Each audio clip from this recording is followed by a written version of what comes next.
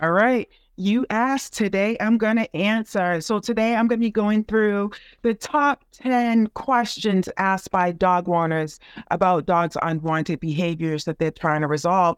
So essentially, what you guys are doing is you're Googling, smoogling things that you want to resolve the issues with your dogs and things like that. And when it comes down to dog behaviors, it's ideally the same issues that people are having when it comes down to training their dogs or dealing with dog behaviors. So I just want to go through those top 10 questions people are talking about. My name is Pamela Brown with Dog Down for Paws Dog Training.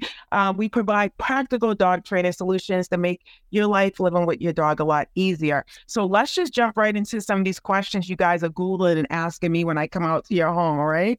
And what I want to provide is, of course, some of these questions and what you're asking is going to need more training, but I'll give you some management solutions, some things to help decrease some of this behavior until you reach out. So one of the questions that people are asking is, how do I stop my dog from barking excessively, right? We just did a live on this a few weeks ago. So essentially, when it comes down to barking, like I said, you want to identify the different types of barking, depending on what it is. Let's just assume, because most people do ask about barking out the window, which is watchdog barking. And ideally, what you could do simply just to manage that is closing the curtains at the times of day where other dogs and people are more likely to be out, creating some type of barrier to the entrance to that room will actually do your dog some good and your ears some good as well, just so they're not barking as much. And if your dog's barking simply just because, they're bored, because they do have boredom barking as well, you just want to make sure you're providing your dog with some mental stimulation, whether that be a puzzle toy or a Kong or things like that, something to really truly keep them engaged. Those are the two main types of barking that I'm usually asked about and that you are Googling. And so if that's your dog, you definitely want to take those two tips into consideration. But ideally, the first step is just identifying your dog's barking. All right. The next question that you are asking is, what can I do to prevent my dog from chewing on furniture, right? And I get this question a lot with puppies, right? They're teething, they're being nippy and things like that. So if they're chewing on furniture, ideally they're doing that because they're teething. They may be bored, but from my experience for training dogs, ideally they're doing it because they are teething.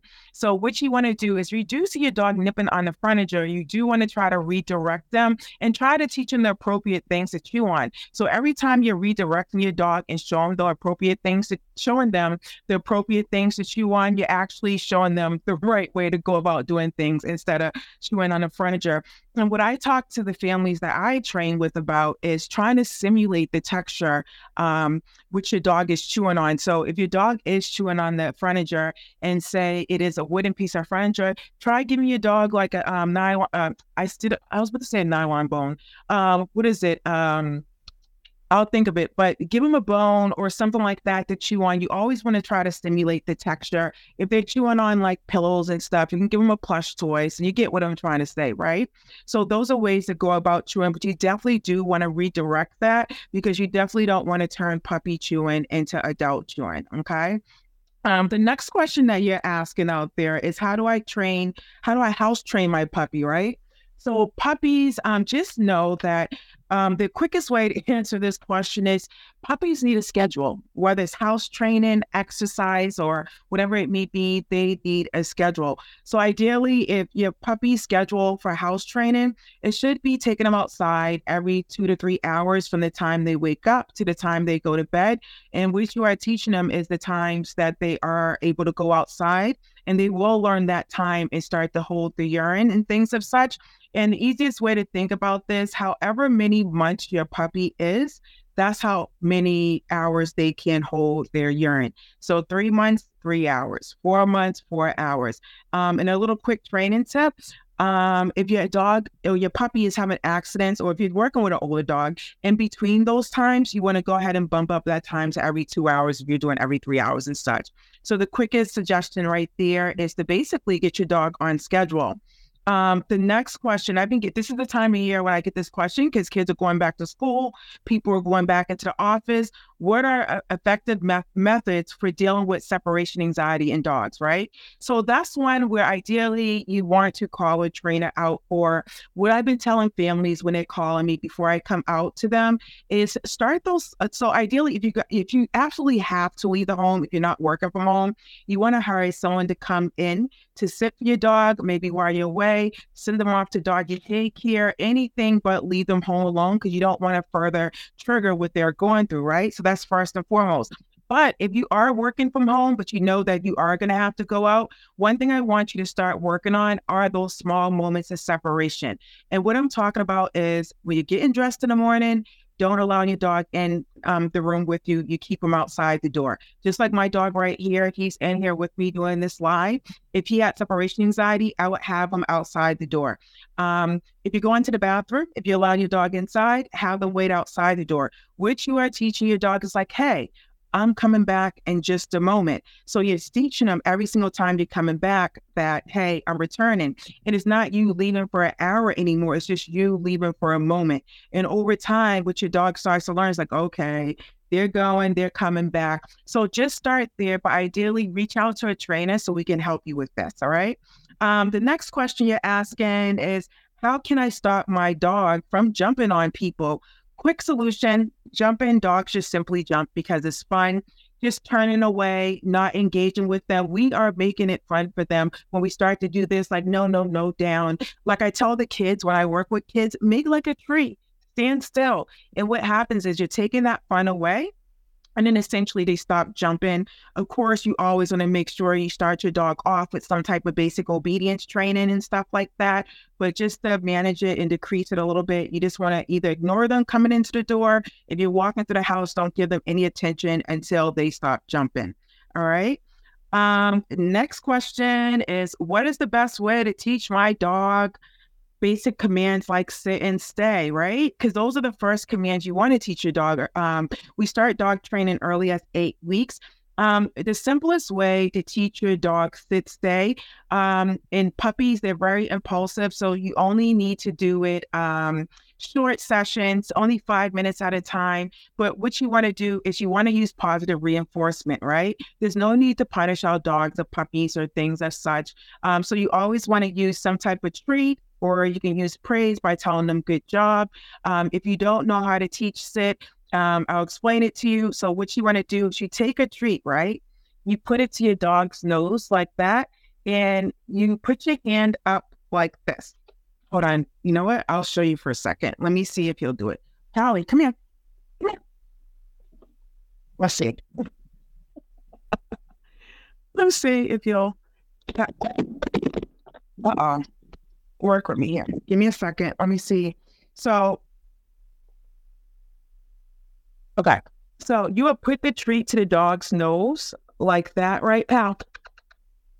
He's not listening, but you would put the treat to the dog's nose like that, and then you would lift up your hand like that, and that forces their butt to go into that sit.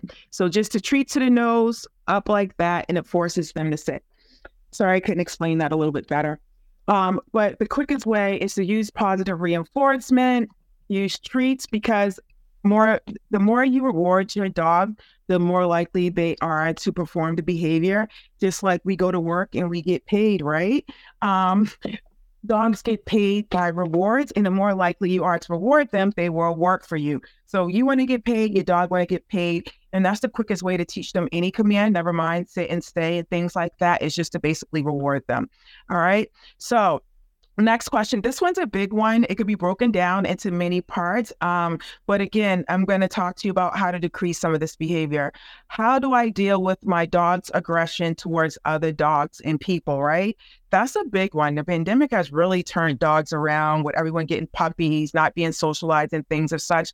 When we're talking about aggression and dogs who may bite or have a bite history, we always want to think about safety first. So whether you have to use a muzzle with your dog when you're going out and about, or people are coming over to the home, or whether you have to keep your dog in a separate room when people are coming over, ideally, you do want to use some type of muzzle. You want to reach out to a trainer like myself so that we can help you, guide you to this, to help your dog change how they're feeling about other dogs or people, or whatever they're aggressive towards. But if you are walking your dogs, because that's a big one that That's another one that people call about. You want to try walking your dog at times a day where there's less likely to be other dogs and people out. I know school's back in session and things as such, but you want to either walk your dog early in the morning, maybe 5 or 6, where there's not as many people out, or late in the evening around 8 or 9. I know my neighbors have a few reactive dogs, and I'll see them walking at 11 o'clock at night, which is perfect because people aren't out. And that's going to help you feel less anxious about walking your dog, because your dog does pick up on that. If you're going to simply walk around the neighborhood and not encounter other dogs or people, whatever they're triggered toward. So keep that in mind. 2 more questions. I have one more coming up. What can I do to prevent my dog from digging up the yard, right? So I'll tell you, digging is a sign that your dog is bored. I don't care how many toys you have in the backyard or what you think you got going on for your dog. That should be fun. A lot of times I even pick toys like, that will be fun. But it's like, is that fun for me, or is it going to be fun for the dog? So if your dog is digging in the backyard, it's a sign that they're bored and you simply just want to give them something else to do in the backyard. Start ciphering through those toys and figuring out which your dog stays engaged in when they're in the backyard, not only in the house. If you cannot stay with your dog out in the backyard, one thing I do talk with my families about is, because everyone's busy. I work with a lot of families with kids, especially around the school year time. I know I'm busy myself. Is if your dog, say you keep your dog outside for like, say 30 minutes, and then you notice your dog starts digging after 20 minutes, you want to bring your dog in at the 18-minute mark. You get what I'm saying? So start bringing your dog in before they get bored, so they're not practicing digging up the yard. Another thing you could do, you can work with your dog, and if they're digging in one location, just say screw it and let them have that one dig spot to dig in. So you could do either or. Just like I tell the families I work with, I'm going to teach you so many different things. Do what works for you, and we're going to work through this together. So with the digging, I want you to do that, okay? How do I stop my dog from begging for food at the table, right? That's a big one when you're trying to eat dinner. Ideally, the training's involved in that, but the simplest thing to do, I always say, you want your dog to be part of the family. So I always start off with the least, not invasive or intrusive, but I can't even think of the word, but attempt to feed your dog at the same time you eat so they're not bothering you. And what I will get by that is, well, my dog eats in like 2 seconds, right?